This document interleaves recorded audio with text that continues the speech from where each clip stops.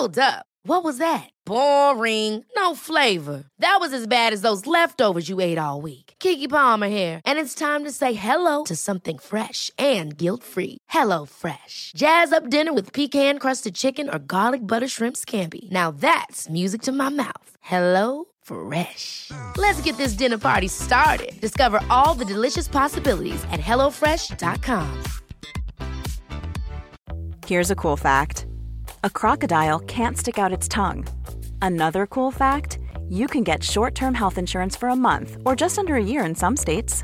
United Healthcare short-term insurance plans are designed for people who are between jobs, coming off their parents' plan, or turning a side hustle into a full-time gig. Underwritten by Golden Rule Insurance Company, they offer flexible, budget-friendly coverage with access to a nationwide network of doctors and hospitals. Get more cool facts about United Healthcare short-term plans at uh1.com.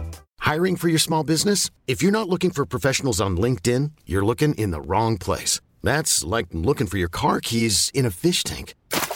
LinkedIn helps you hire professionals you can't find anywhere else, even those who aren't actively searching for a new job but might be open to the perfect role. In a given month, over 70% of LinkedIn users don't even visit other leading job sites. So start looking in the right place. With LinkedIn, you can hire professionals like a professional. Post your free job on linkedin.com/achieve today.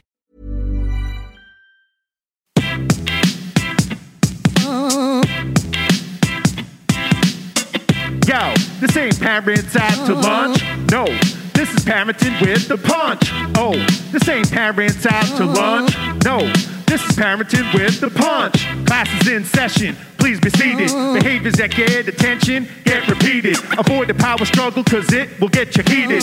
Listen to Amanda cause she knows how to teach it.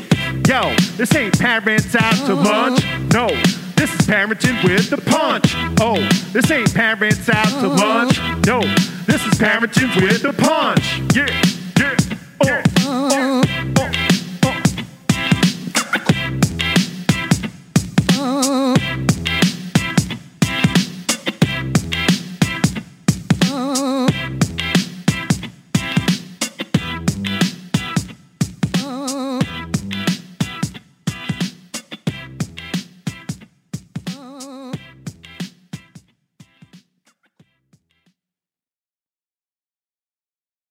Hello and welcome to Parenting with a Punch show.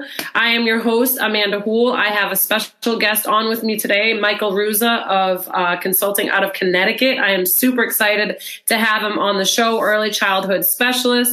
I apologize, technical difficulties. You know, we always gotta love when the universe just puts things in our way and we gotta push through it. So let's please give a warm welcome to Michael.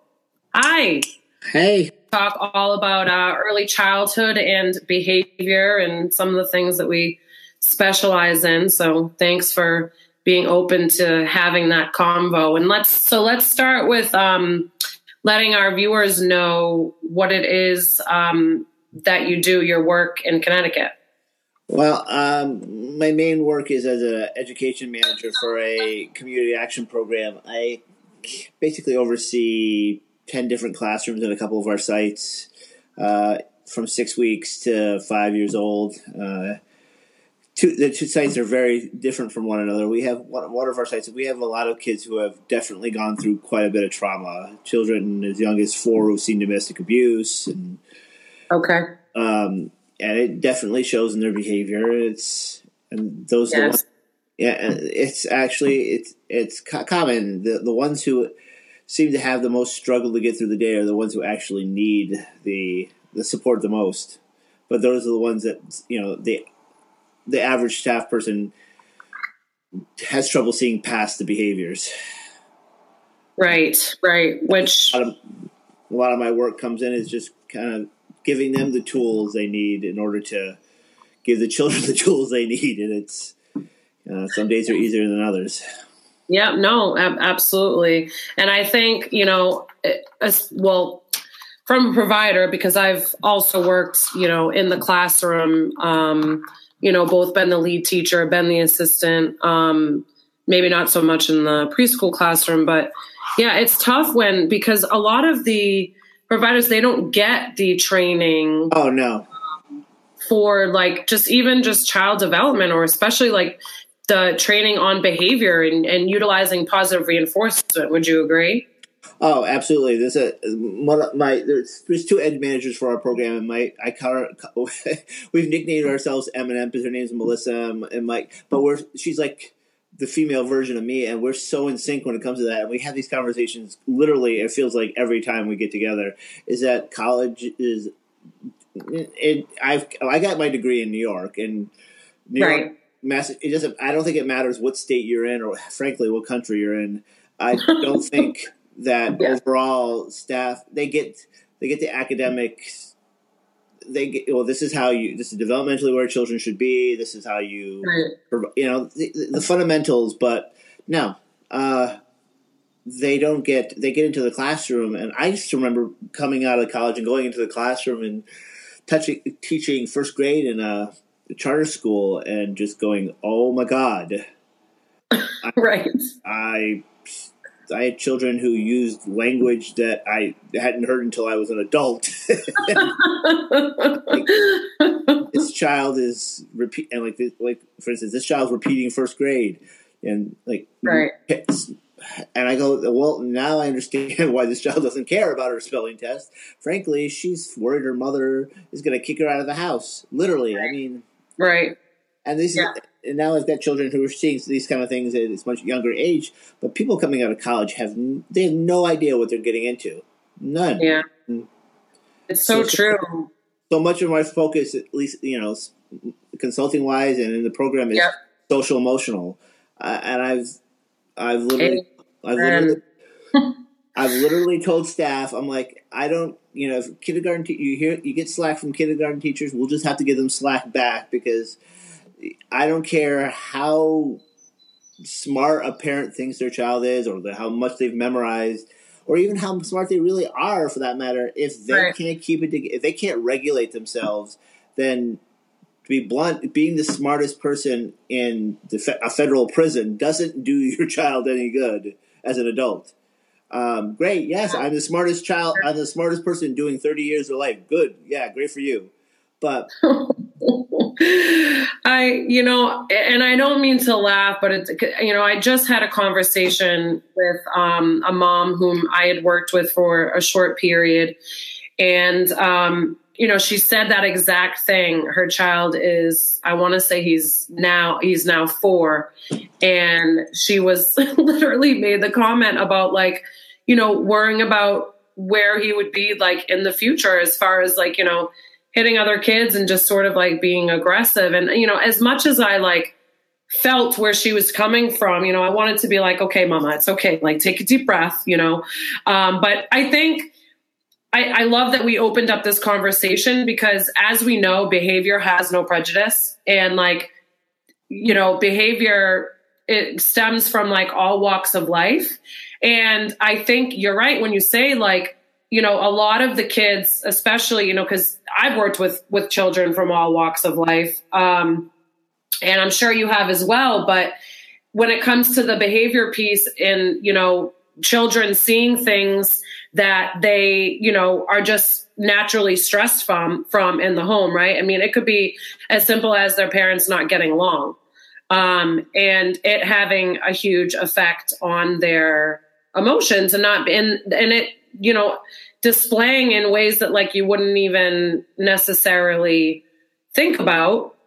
But it just goes to show you that when it comes to the behavior, it can happen to any kid. And I think where we probably see, or at least in where I'm at in my location in the greater Boston area, and after leaving Brooklyn, is that kids, or parents rather, they have this perspective of behavior, and they think that it's just going to go away if they don't, if they don't necessarily deal with it, quote unquote. And it kind of gets swept under the rug, and then it ends up getting worse years down the line. Yeah.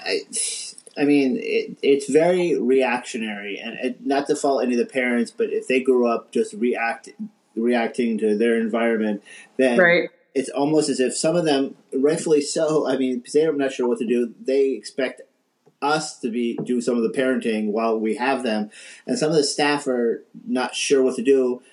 my other ed manager and I, we're working on something for work where we're trying to take pieces of social emotional programs and take the pieces that we like and incorporate them into something that's our own, and take more of a preventive measure. Because what I see so often, and not just where I am now, but classrooms I've seen in the past, it's reactive. It's okay, this happens, and now we have to fix it. And in some right.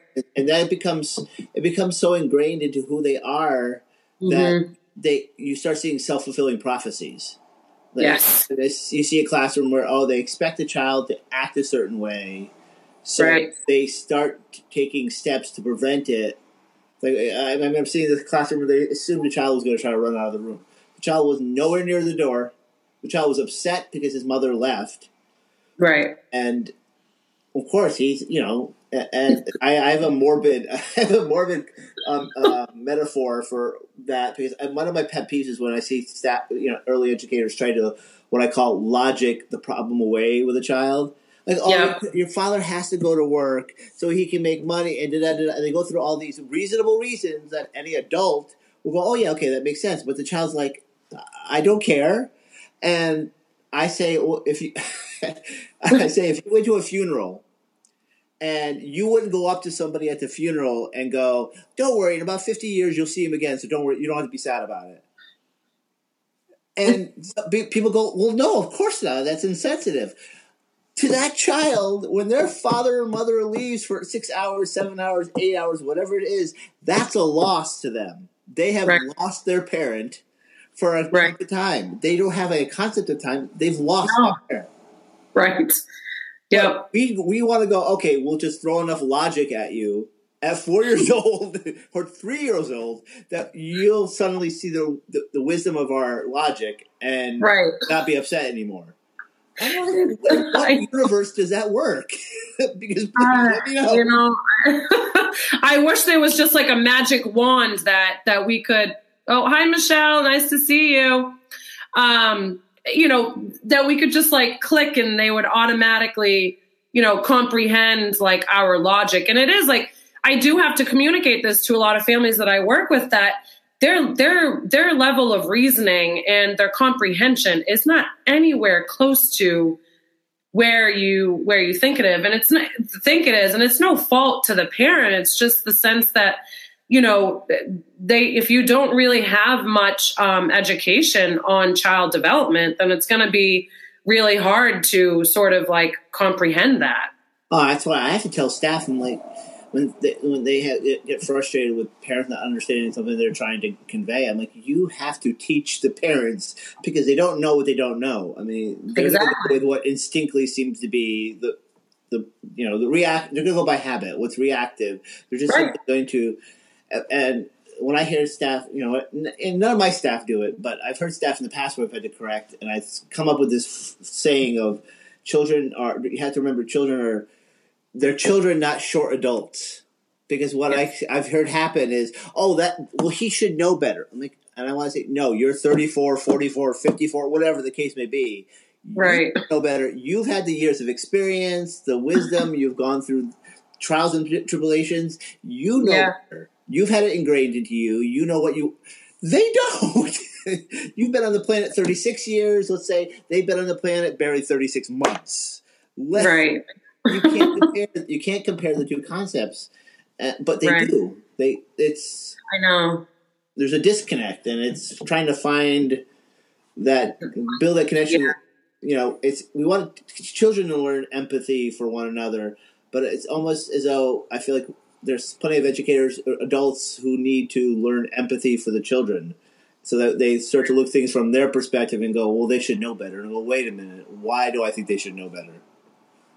Yeah, no, I mean, it's so true, especially to be able to like separate the child from behavior, because I mean, you did touch upon it, like you cannot fault the child for the behavior. And I think that's what happens a lot of the times is that, a child acts out, they do something, they hit or they yell or they scream or they're throwing a tantrum.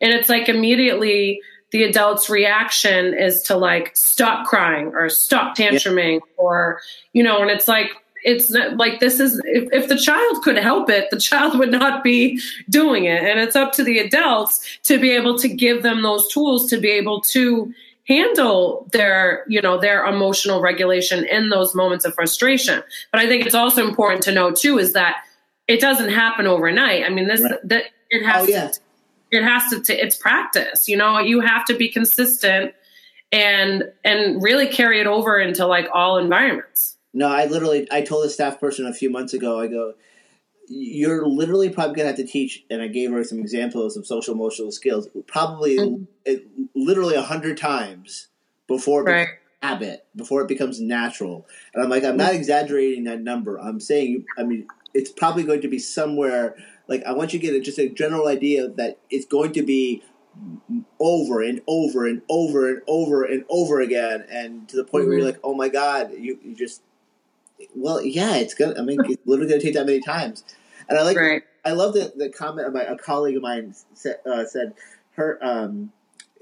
She said children don't wake up every morning going, I'm gonna make. Well, she used different wording, but I'm not gonna make this teacher mad, this person mad, this mad, and it's not like they have this agenda. Going, I'm gonna wake up, I'm going to go potty, I'm going to have breakfast, I'm going to really tick mommy off, and then I'm going to tick daddy off. And like, no. They don't, they're wrestling with some emotions, especially, I mean, I've never seen domestic abuse myself as an adult. I can't imagine what that looks like from a 4-year-old's perspective. Right. How do you process that? And then we expect... Yeah, it's interesting that you bring that up too, because the whole concept of domestic violence too is it doesn't necessarily mean that it's physical. It can also be verbal. If the parents are, you know, arguing a lot in front of each other and they're fighting and they're yelling, then that can be really, really scary for a child. You know, like you said, like how does that, you know, if they're like, you know, 2, 3, I mean, even 5 or 6, right? A little bit older, they, you know, think about how small they are compared to their parent. That's like, that can be really intimidating. And it's funny. She also made a comment that I think some of the adults almost think that the height difference, that we're up here and the child's down here, that somehow that space creates a buffer. No. Between what we're saying and what they're hearing. I mean, they're not across the Grand Canyon. They're 2 or 3 feet down. They can hear us. Right. Just because we're talking up here at 5, 6 feet tall and they're down here at 2.5 doesn't mean that verbiage, whatever's being said, all those emotions aren't trickling down to the child. They still get it. They hear it. There's even children, again, as young as infants, they feel that in the air. I mean, if we can feel somebody, we can walk into a room and see a person and feel that there's tension in the air in a room. Right. Then kids feel it 10 times more. And they can't, they have more difficulty processing it. They can't go, okay, I know what's going on. Oh boy. They just, it makes it even more difficult, but it's just, I find it frustrating sometimes that we expect more out of children sometimes than we do as ourselves out of adults. Right. Yeah. And it's really, you know, it's really just trying to take responsibility, as the parent, and knowing that you really are the number one role model for your child. I mean, regardless of whether or not they are in a program, you know, you're the ones that, you know, that the parents are ideally the ones that they look up to and trust, you know, and feel the most comfortable with. So, you know, when those feelings of frustration come on, you know, from as the child, when it's not handled with, and I mean, this isn't to try and like, you know, put down any parents at all, but like when it isn't handled with maturity, right. You're going to naturally have like this push pull, and there's going to be, pushback from the child because they don't feel heard. So they're going to get reactionary. And then you have this like power struggle between the parent and child. And I'm sure you can also agree with me that a power struggle between a parent and child should and never happen. Oh yeah. One of the best phrases I heard out of there's a gentleman, Scott Knowles. He had been one of these trainings. He said it takes two people to get involved in a power struggle. Like you choose not to get right. I mean, a tug of war isn't going to happen if there's not somebody on the other end of the rope, right, pulling from the opposite direction. Mm-hmm. I literally, I love my teachers, but I had to explain to one of them. He's getting frustrated with a child, and he's like, going, "You're being rude," and she's like, "No, I'm not." And I go, "Even if you did win that argument, first of all, how do you know the child even understands what the word rude means?" And you won an argument with a 4-year-old. Congratulations. Did she do what you wanted to? No, but you won the argument. Congratulations. You get a trophy. And he's just like, yeah, I see your point. I'm like, okay, then. I see part of the frustrations is the expectations you have. And I think go back to what you said earlier is wanting, the goal of having a change happen. I asked the same teacher, I go, I know you're saying these strategies aren't, certain strategies aren't working as much or as well as you want to. And my question was, well, what is your time frame for when you expect the result, like the results that you want? What's your time frame associated with that? Because if you're expecting them to happen in a week, then it's not the child that's the issue, it's your expectations of when they occur. Right. Yeah. I mean, no, it's true. And I think, a lot of times you don't have the patience as the adult, and you automatically, expect to just like, again, like wave the magic wand and the issues just go away. And it doesn't really, happen like that. There's no like overnight fix. And I think what parents also have to understand is a lot of times when you're creating new routines and structures, and I know that you know this in the school environment as well, is when you are implementing new things, you're going to see an escalation somewhere in terms of behavior. Right. It always it's going to show up in another form, as you try and de-escalate or basically make extinct the behaviors that you're trying to change. Yeah, I mean, I think it's having a reasonable expectation for when you think how fast. Like I said, how fast you think that change is going to happen, how soon you're going to start seeing any kind of result, and maybe not your ultimate result. I've seen educators in the past go, "Yeah, well, we tried that strategy once and it didn't work," and I remember going to one teacher I said to her, "So how did you get to work today?" And she's like, "Well, I drove." I'm like, well, so the first time you got behind the wheel of a car, how well did she go? Well, it's kind of rough. I'm like, did you suddenly go, forget this, I'm just going to take the bus for the rest of my life? No. Motivate. Again, so it's back to what's your motivation? If you truly desire to make a change in a child, then you've got to realize that it's not going to happen by Tuesday. And, and 4 months down the road, and you have to be – the two biggest things I tell people, my staff, and anyone I've worked with is – consistency and repetition. You've got to be consistent, and you've got to repeat it over and over in time. And you've got. I'm starting to say you have to be persistent too, because if you don't persist with that repetition, and you're not consistent, then you're never going to get out of the cycle you want to get out of. Right. And like you said, the magic wand. I think people go to trainings. Go to certain circumstances where people do presentations and such on challenging, and I don't like the word challenging behavior, but I don't know what other word to use for it most of the time. Right. I usually do quotation marks. They go, what do you consider, what feels challenging to you is not necessarily challenging to me, and vice versa. But right. Yep. But when they go to workshops that talk about challenging behaviors, I feel like a lot of educators and parents want that, not the magic wand, but they want the magic pill. Like, what's the one thing I do that will take care of the behavior? And there isn't. Like, there's no. I can't just go, okay, do this, and poof. Like maybe back in the 1940s and 50s when you did what you were told when you were told to do it, But those days, good or bad, have passed.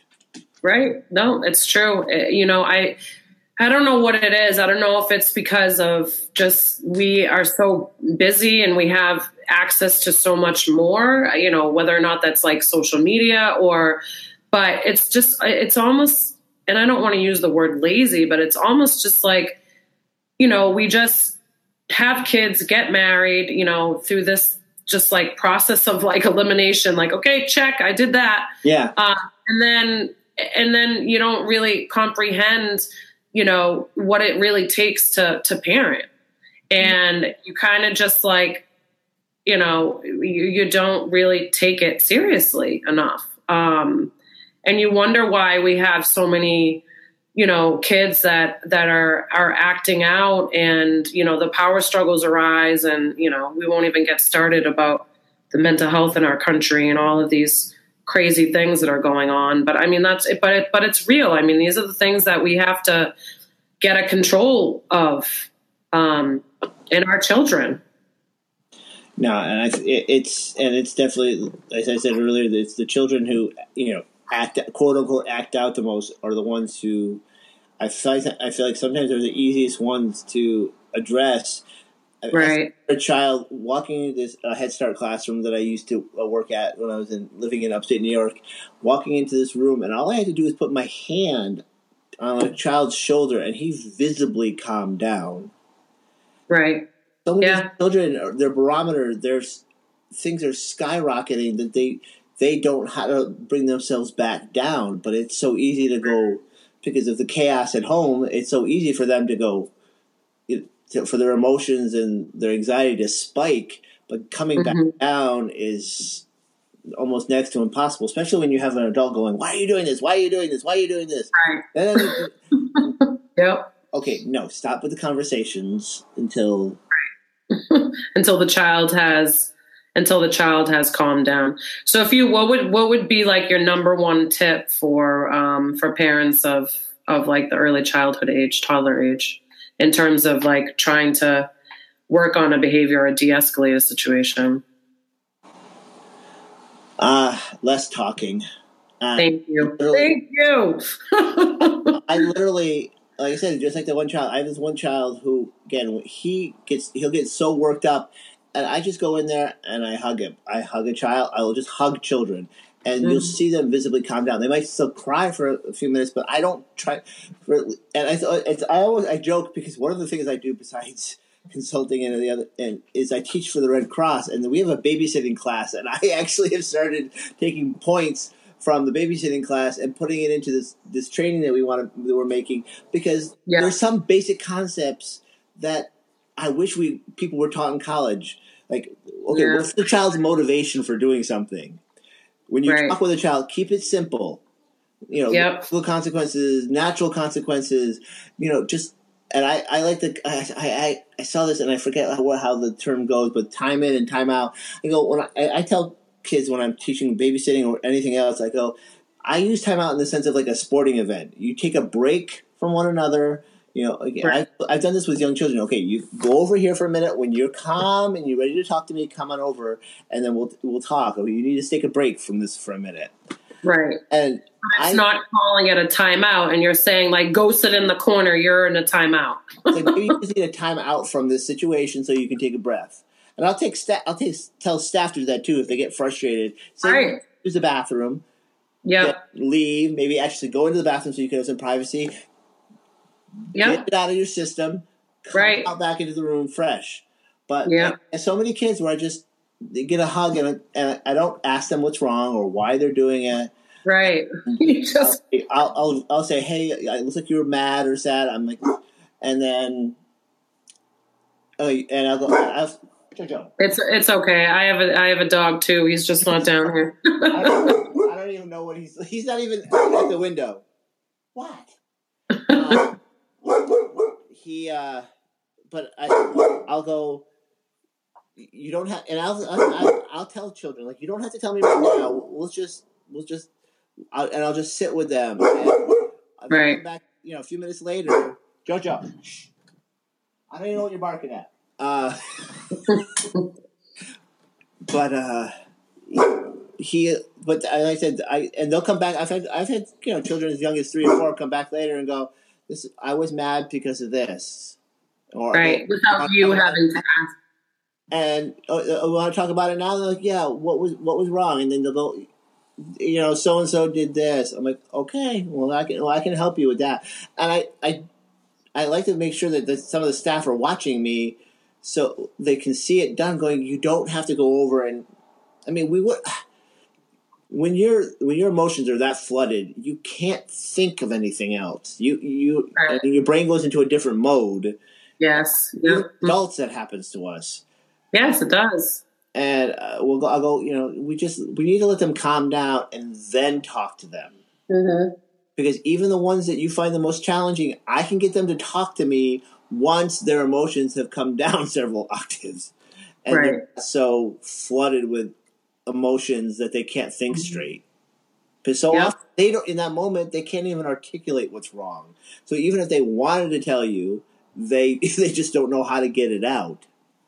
Right. And that my thing is to do less talking and more. I don't know. It might sound more hugging. I mean, I don't know if it sounds odd coming from a guy or not. I mean, no, absolutely no. It's true. That's what these kids need. I mean, they're babies. They don't. I just had this conversation with a client, I think today actually, about they don't, like you said earlier too. They don't wake up to try and like get back at like their parents. They want to see their parents happy, because when their parents are happy, they're happy. Right. And that's this natural, like, that's just the natural order of things. That's how they, the children are naturally happy. And they so many children, even the ones that people find the most challenging, I firmly believe want a connection with someone. Yes.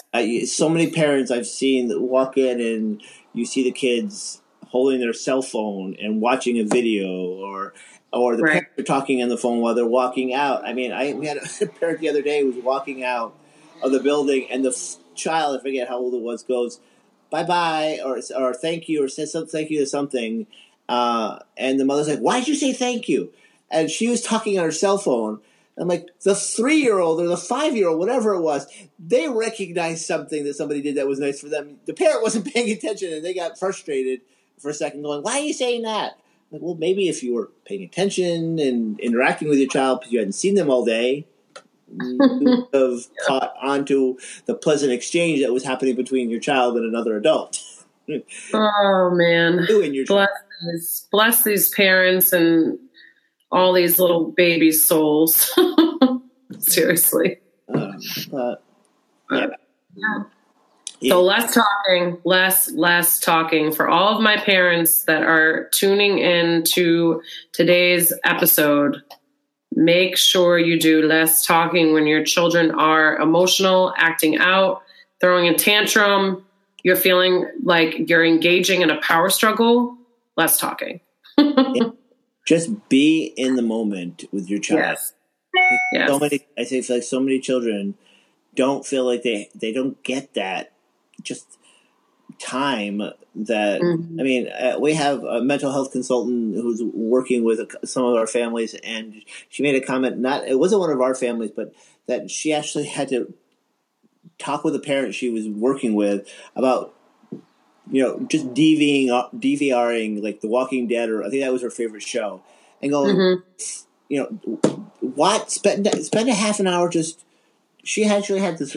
I don't want to say it's prescribed, but for lack of a better term, prescribed 20 minutes a day where she just spent time reading or just with her undivided attention with her child. Yeah. To the point where some families, we have to go spend a half an hour every day, not doing anything else, just focus on your child.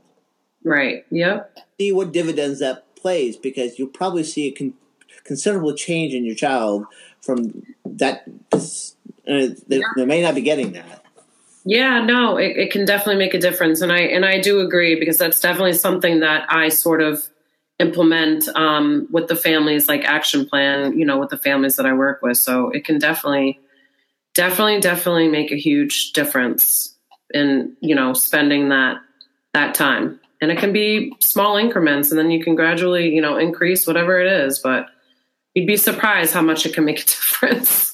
Yeah, and I've done from the educational perspective of this as well. Going, if you want your child to be able to read better or be a reader earlier in life, take right. out of every day and read to your child.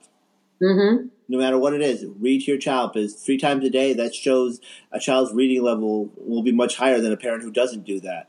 And I think if you do that and take it on the flip side and do that from a social emotional perspective, you're like, okay, you want a more balanced child, you want a happier child, you want to have a stronger bond with your child, then create that bond by, turning off the TV or putting Facebook down for a little while and remember that you put another human being into the world, and for the next so many years, this other human being is going to depend on you, and one way or another, that child's going to get your attention.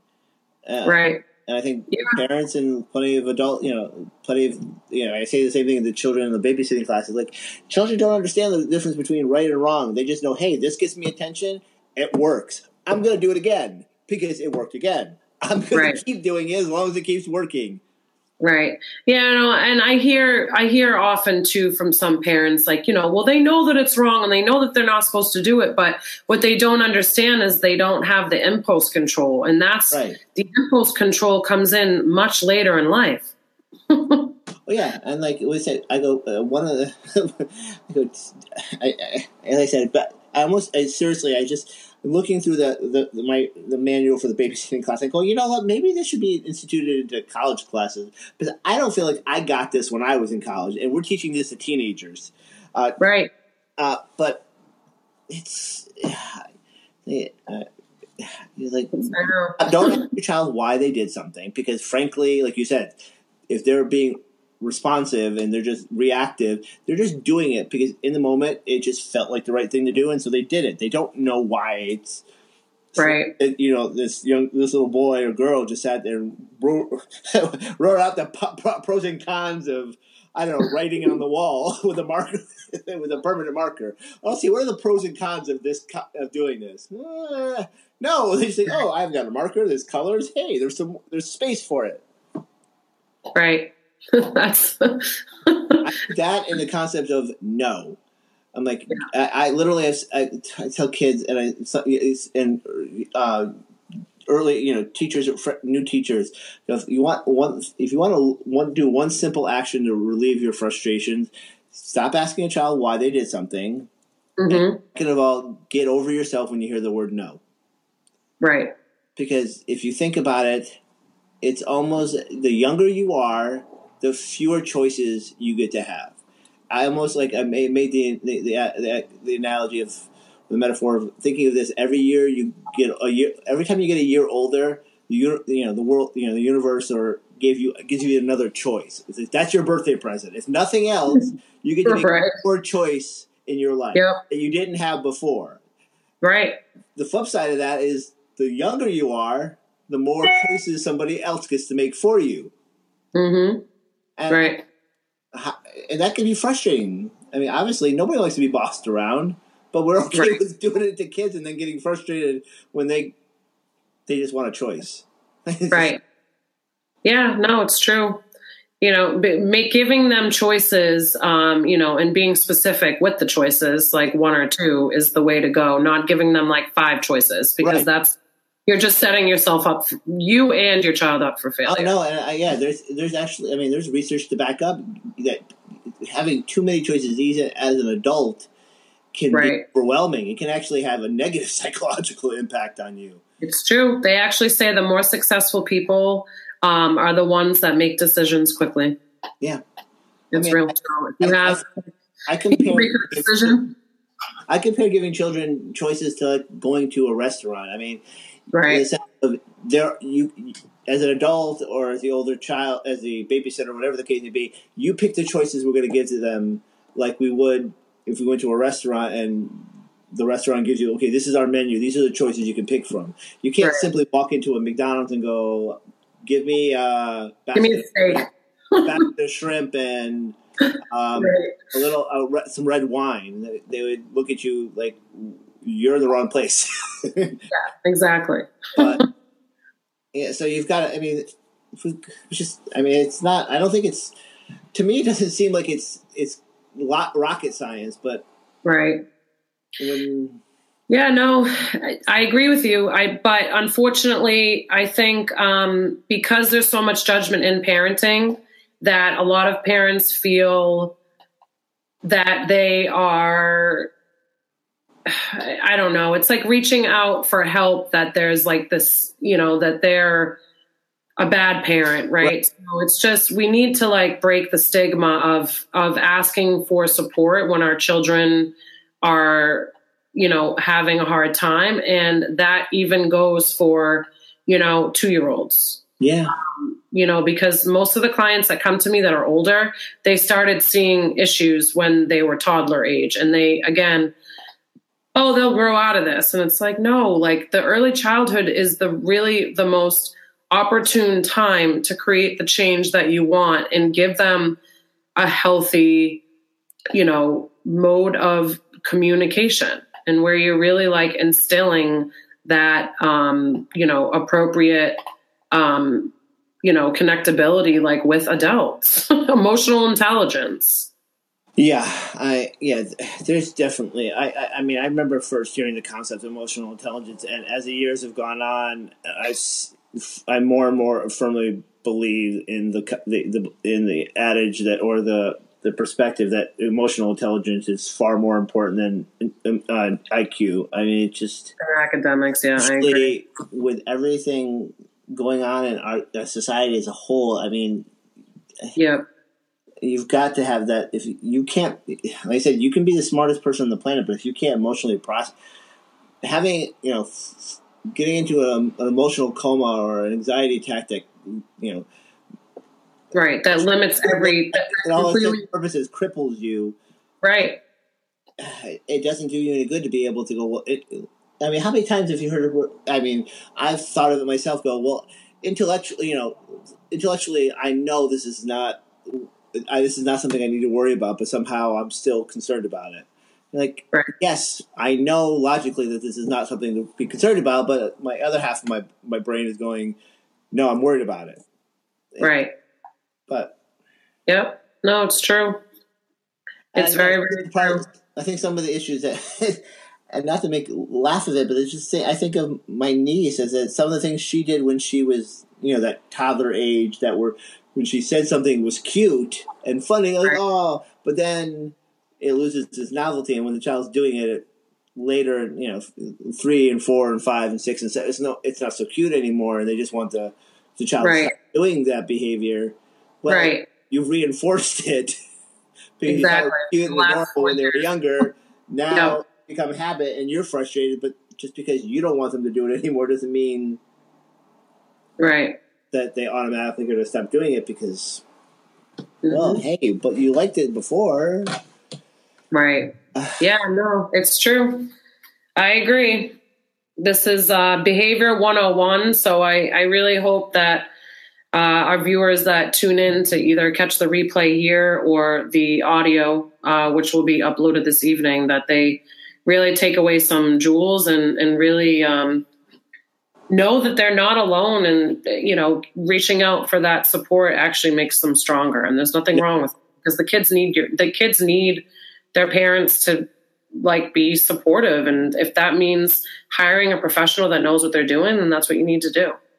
Now, if I could have one wish, I wish for more parents to seek out counseling or support, some kind of support for their children, because I mean, I'm grateful for the staff I have, and because some of them I don't know how they get through the day some days, and I know that they would be even more dedicated, or they would be less burnt out some days if they could just get the parents to bring their child to a clinic or a counselor. I mean, if they're getting state funded insurance, they can go see a counselor. I know parents that do it. It's just getting those parents to go and actually follow through with that, because they're stigma. But we can only so much.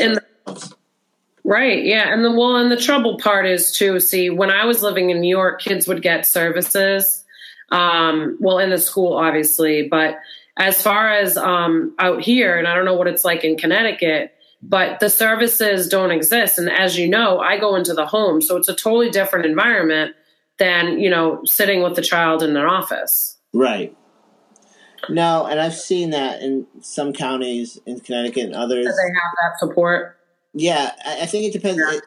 What we find trouble, it tends to vary from one school district to another, how collaborative they are. Some are great, and others are, it feels like, I don't know, it's not necessarily hitting a brick wall, but it's not conducive to providing adequate support for the child.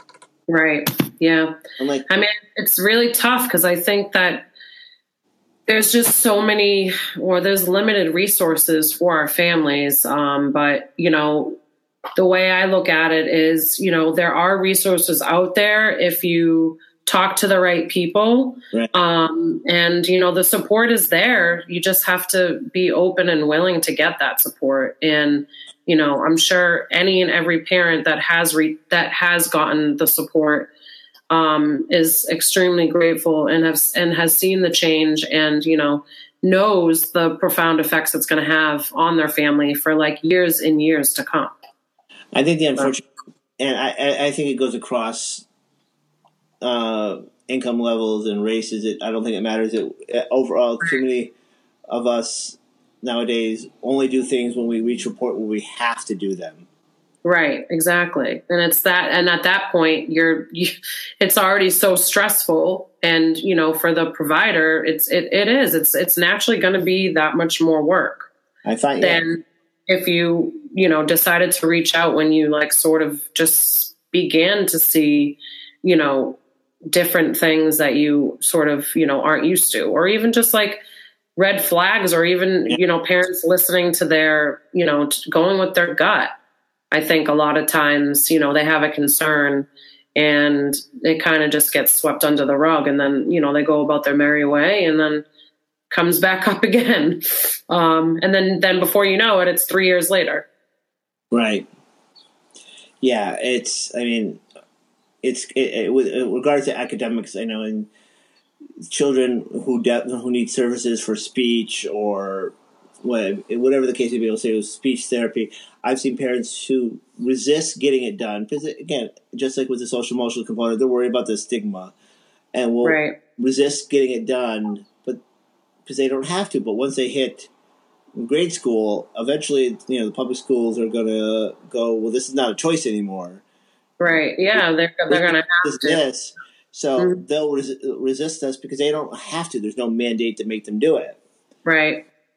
So if they're not open to it, or they're feeling concerned, and when it comes to like the academic piece, I try to stress to parents, think of it as not counseling, as tutoring.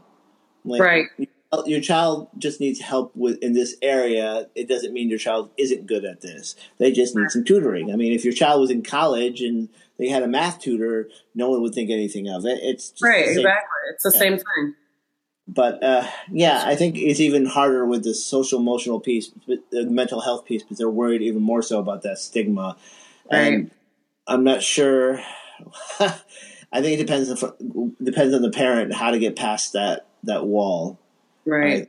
I agree. And I will try every damn day to do what I can on my end. And I know you're doing everything that you can on your end. And that's really all we can do, because it just takes, one person and, and it trickles down. But we have to come together as a community and stop looking at behavior as this bad, that the child, just get the support, and behavior can be changed. I tell staff and kids that I work with, that work with younger children, you look at that behavior like a foreign language. You have to try to translate it. What is that behavior telling you? It's not just, you've got to see beyond it. It's they're conveying a need. The trick is finding out what that need is. Once you can figure that out, then you can work towards a solution. Again, Right. The tricky part is going, okay, they're doing this, this, and this, but what's the why behind it? Right. And every child is going to have a different why. And there's different behaviors that are going to show up, you know, in different environments and different occasions. And it's not necessarily going to always be the exact same. You know, I get it. I know it can be tricky if you don't have, you know, the behavior brain, which I feel like is constantly in running mode all the time. But, you know, that's because it's what I do, right? It's my expertise. But so I understand how it can be overwhelming for parents, but I just, like I just said, you know, if I can work every day to try and take that stigma away and sort of like open up the communication, I think, you know, we'll all be better off, because then we have, you know, more kids running the streets that are happier, healthier, more emotionally, you know, intelligent and can handle the social stuff. Because guess what? When you get older, it's going to get harder and life is going to throw you curveballs, and you've got to learn how to get back up and keep moving. And if you don't have those tools in place for the social emotional development, no word of a lie, it will be more difficult the older you get. And I know that you also know that. No, that's honestly, that's why over the last several years, that's been more of my focus when I'm doing workshops or doing consulting. Right. It's just focus more on the social, emotional, and cognitive aspect. But right. It's, as I said, I mean, it's the children are not getting mentally healthier. It seems like they're getting worse. Yeah, and I didn't want to say worse, but again, I've heard other colleagues saying that. It just feels like we're getting more and more behaviors, and the children aren't getting. I said, I mean, it's I know for us, because we live and breathe it. It can get, you know, it can get frustrating, you know, when we know that there's resources out there to get the support. But yeah, I mean, I just think it's, you know, as a society we evolve, so we just have access to like so much more stimulation, you know, hence social media, right, and distractions, that we kind of like, you know, there's kind of just not that mentality of like, it takes a village anymore. Right. And, you know, the more that as a society we sort of recognize that, then the easier it's going to be.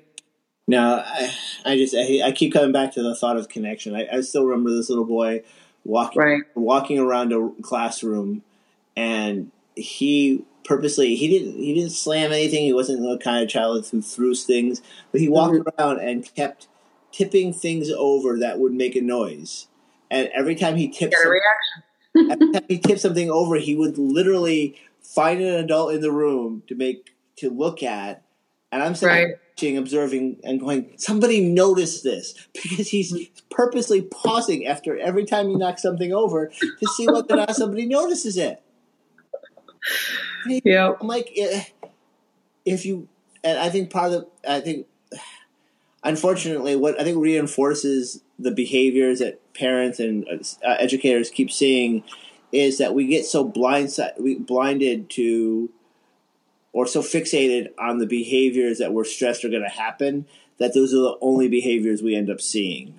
So when a child does something, quote unquote, positive, the adults in the room or the adults around them are completely oblivious to it, because they're not paying attention. But they've become so conditioned to seeing certain behaviors. When a child does a behavior that actually is positive, that the teacher or adult or the parent would want to see, they're conditioned not to notice it. Right. So the child goes, well, why should I bother then? Because when I do this, I don't get any attention. But when I do this, I get attention. Right. So I'm going to keep doing B. Right. Yep. Behaviors that get paid attention to get repeated. 100. Yeah, I mean, it's a reward system in a sense. Right. Yeah. It's not that they're getting a sticker for pushing another child or breaking something, but it's still getting what they desired. It's still meeting their needs. So why not keep doing it? How can you fault that logic? Right. Yeah, no, it's true. It's definitely true. I mean, I love talking about behavior. I feel like I could talk about it for days on end. It continues to be such a fascinating topic for me, and especially, you know, in the early childhood years, and really just knowing how much control as adults we can have in a child's life when it comes to behavior, and understanding that it's all forms of communication. You know, I think that will hopefully open up some more open communication, you know, surrounding it. I get no judgment. One of the best comments from a parent a few weeks back, and it was not even something that I thought was so profound, but it's just because it's just in my mindset. That he goes, you said something to me one time when we had to come and show up our child, you know, so-and-so Nate was acting up in the classroom. And he goes, you said to me that he's not a bad child. There's no bad children. There's just, you know, bad choices or something along those lines. And I'm like, I honestly don't think there are any bad children out there. Even the ones who are literally pulling at your last nerve. Right. Left, you know, maybe literally left a bruise on you. I don't think there's no bad child, because I mean, I convinced young, you know, 4-year-olds and 3-year-olds that they're not bad or their classmates aren't bad, and got to the point where I've heard them go, one child say to another, "Oh, stop being a bad boy," and another child go, "No, he's not a bad boy. He just made a bad choice." I'm like, "Oh, I love it. I love it." And this parent goes, "Thank you," because now I don't look at my child as being bad. I think basically his perspective changed. And I'm like, because if a child may not understand the word bad or what that perception means, but they know how it feels. Mm-hmm. And if a child is convinced that they're bad, then no matter what kind of punishment or discipline, and I'm almost to the point where I don't even like the concept of positive discipline, not because of the concept inherently, but too often I feel like the word discipline is disguised as a polite way of saying punishment, but people don't say punishment. They go, "Oh, it's discipline." But we all know they're really punishing the child. They're just calling it discipline. And I'm like, no, you know, it can get tricky. Dog poop on the ground, no matter how nice it smells, it's still dog poop. So you can call it something else, but we all know that what you're really doing, even if you don't realize it. Right. And as I said, for God, probably a good 10 or 15 years now. And I've been in early childhood field for over 20. And I stopped thinking, not that I ever called a child bad, but I started actively saying, I don't want to, telling staff that I work with, I'm like, don't say the word bad. Parents, I'm like, your child's not bad. They just made a choice that you don't like. But teach them what to do, or give them the resources, or what resources are they missing? What skills are they missing? And then if we want them to do this certain thing, then we need to give them the skills to be able to do that and not be convinced that they're bad, they're doing it on purpose. Or that child's going to be like, psh. Even as adults, if we don't think there's a chance of being successful at something, we're not going to try. It's never going to happen. So it's true. Even more so with a child. The child, well, frankly, if the adults think I'm that bad off or don't care, then why put the effort in? And how do you fault that logic? Yeah, no, it's true. And this is a lot of, I think, of what we're seeing. And then the children internalize it, and it now becomes just second nature. And they just, they're just going about their merry way, and they're going to continue to do the things that, that you quote unquote don't like as the parent or the educator. And you just end up, being involved in this vicious cycle, and it never changes. No. Until you recognize it. That, different ways need to be implemented in order to actually see the change. That's why I push my staff to reflect, and when they're asking me for support, I have lots of questions. I had one staff the other day go, "Why is it whenever I ask you about something, you throw a question at me?" I'm like, because I want you to critically think about what you're coming to me with support for, so that way you can process this on your own, and then like you said, the cycle doesn't keep going. Right. Giving you the answer. They can figure out think through what you're asking me about.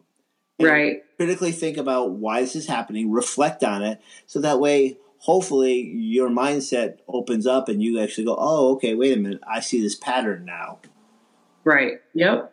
Because it's all about patterns, and you don't even realize that the patterns are happening. But if you're continuing to see the same behaviors, certain times of the day, or, after lunch, before lunch, or, right. When you wake up or before bedtime, like those are all patterns. Yeah. And that's when like these are some of the ways that, these triggers are, making these behaviors happen.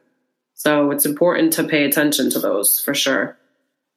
Yeah, I think that as adults, we have to be more patient with the children in our lives, because otherwise we're not going to put enough time and effort into making the change that we're hoping will happen. And it's like we want everything 5 minutes ago or now, and no, I'm like, it doesn't work that way. Your child is not on the same timetable as you are. Exactly. They're not even on a timetable. But right. You going, well, that's going to happen. This has got to happen in 5 minutes. That's not to demean children, but that's like telling your cat or dog, okay, in 5 minutes we're going for a walk. It doesn't. It doesn't have the impact that it does for you. Right. And that's something that's we have to remind ourselves of. And again, if we don't reflect, that's why I said I push staff to reflect, because if they don't think back on their own actions and meeting their own needs and what that looks like, then they can't do it for the children. And that's, like you said, that cycle just keeps going, and they go until the child is, that child, please take that child out of our program. Okay, well, right. Okay, let's say, for instance, I did that, and I literally tell staff, I'm going, fine, this child moves on. This child is no longer an issue because the parents have moved or they decided to withdraw or whatever the case may be. But what happens when the next insert child's name here comes into your classroom? It may not be the original, let's say Robert, but what happens when the next Robert comes in? And if that child moves on and finally, you don't have to deal with that Robert anymore. But then there's another, or it's a Roberta this time. Right. The point is that, again, if you don't change your strategies, how you conduct yourselves, right, then another child's going to fill that void, and it's just going to happen. It's just going to be a different child. It's going to be the same issues on a different face. Right. Yeah. No, it's true. So, the parents just really need to be open-minded and willing to, to put forth the effort in creating the change, because it's a dual effort. You can't just expect the child to change without the parent recognizing the work that they need to put in. And it's so rewarding when you do get a parent. Like I have one now who definitely has those honest conversations with us and put forth the effort, has done the follow through at home, and the child has made a huge turnaround. This was a child where, he would walk into a classroom and you're like, that the staff went, I was hoping he was going to be absent today. Right. And I don't fault them, because as a young teacher, when I first came in the field, I had that. And I still remember I had my own. His name was Jay Allen. I still remember this child. And look backing at it, if I had this child now, I think, I can handle this. He wouldn't be so bad. But then I was like, come on, does he really have to come today? Yeah, well, it's true. We're only human, and I know that parents have those same thoughts, which that's normal. But figure it out. Find a way. Find your tribe, and get that support. No, it's definitely rewarding when you get the parents. Yeah. And it will change the parents' lives and families' lives. The entire family is gonna benefit from that support when you reach out.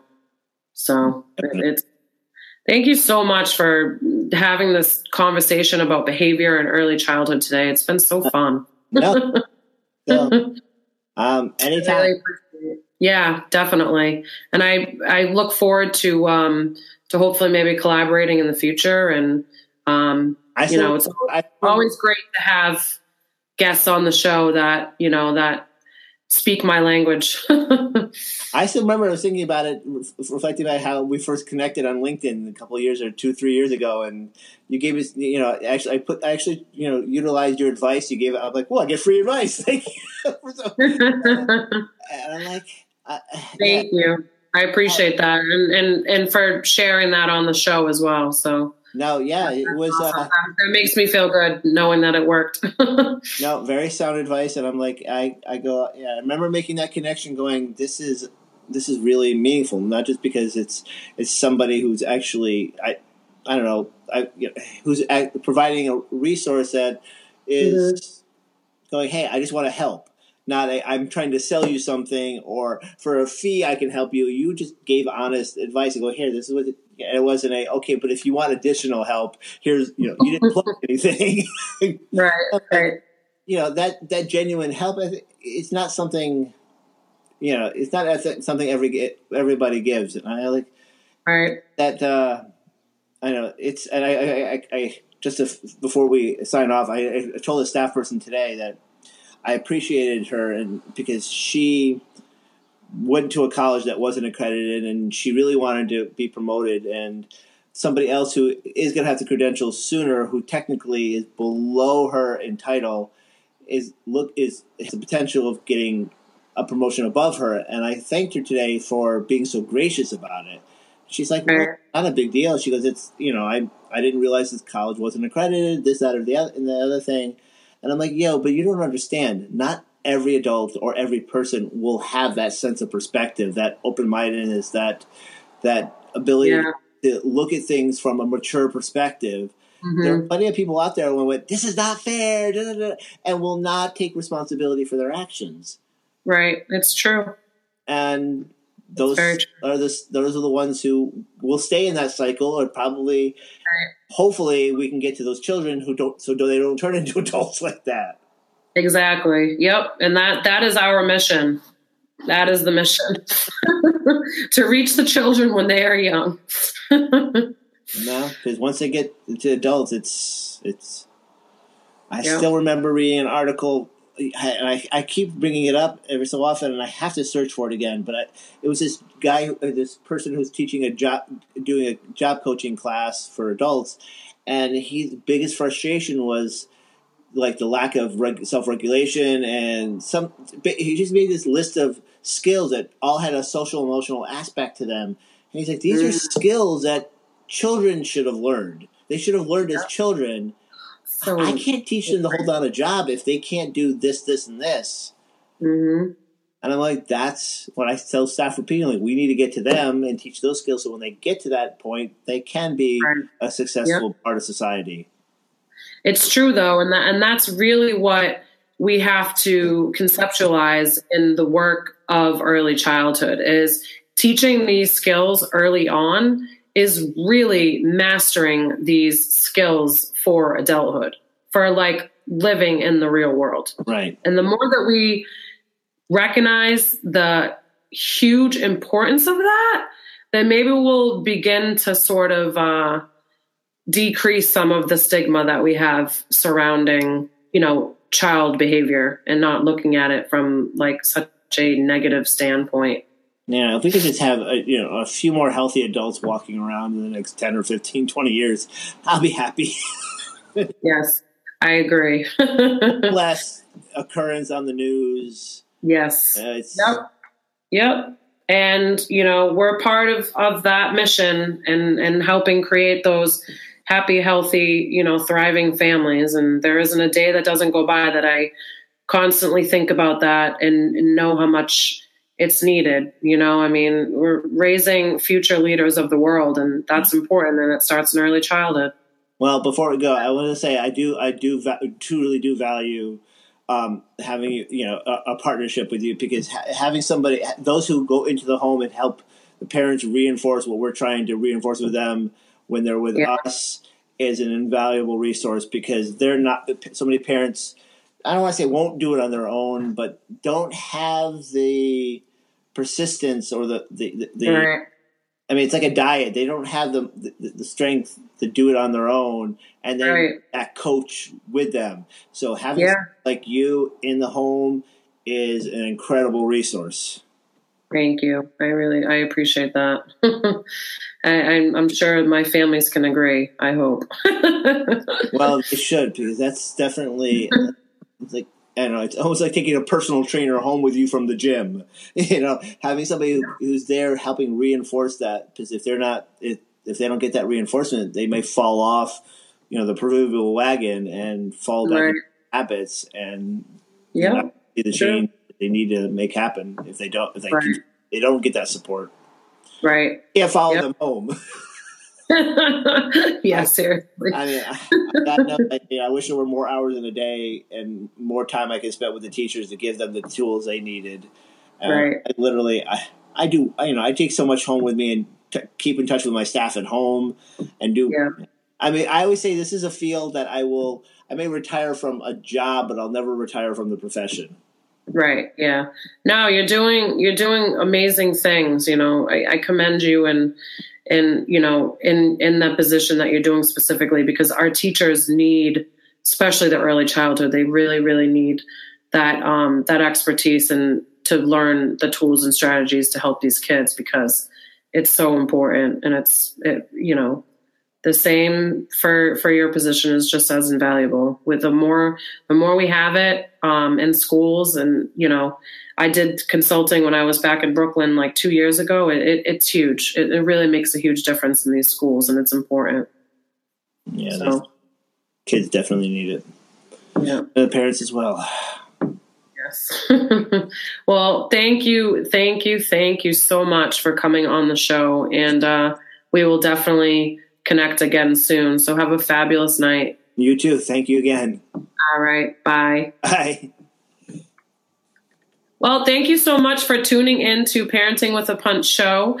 It was such a pleasure having Michael on this evening. And please be sure to stay tuned. The sex series is starting this week. So be on the lookout for that. And as always, keep asking for more. Check out my Costa Rica couples retreat happening November 1st through the 7th of 2018. Early bird pricing ends this Saturday, June 9th. So make sure you grab your spot. There's only 8 couples allowed. Thanks again. Have a good night.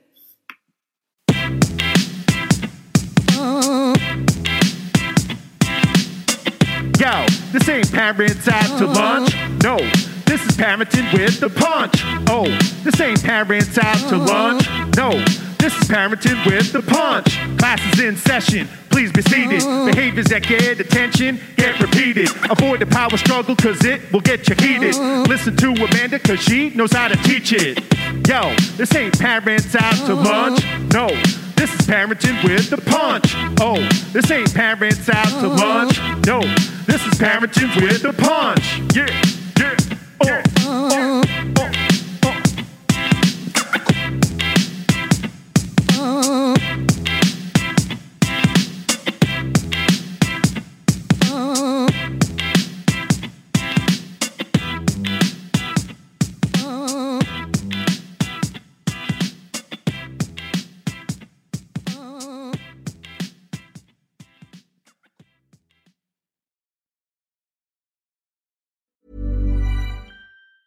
Hi, I'm Daniel, founder of Pretty Litter. Did you know cats tend to hide symptoms of sickness and pain? I learned this the hard way after losing my cat, Gingy. So I created Pretty Litter, a health monitoring litter that helps detect early signs of illness by changing colors, saving you money and potentially your cat's life. Pretty Litter is veterinarian developed, and it's the easiest way to keep tabs on your fur baby's health right at home. Go to prettylitter.com and use code ACAST for 20% off your first order and a free cat toy. Terms and conditions apply. See site for details. Even when we're on a budget, we still deserve nice things. Quince is a place to scoop up stunning high-end goods for 50 to 80% less than similar brands. They have buttery soft cashmere sweaters starting at $50, luxurious Italian leather bags, and so much more. Plus, Quince only works with factories that use safe, ethical, and responsible manufacturing. Get the high-end goods you'll love without the high price tag with Quince. Go to quince.com/style for free shipping and 365-day returns. Ever catch yourself eating the same flavorless dinner 3 days in a row? Dreaming of something better? Well, HelloFresh is your guilt-free dream come true, baby. It's me, Keke Palmer. Let's wake up those taste buds with hot, juicy pecan-crusted chicken or garlic butter shrimp scampi. Hello Fresh.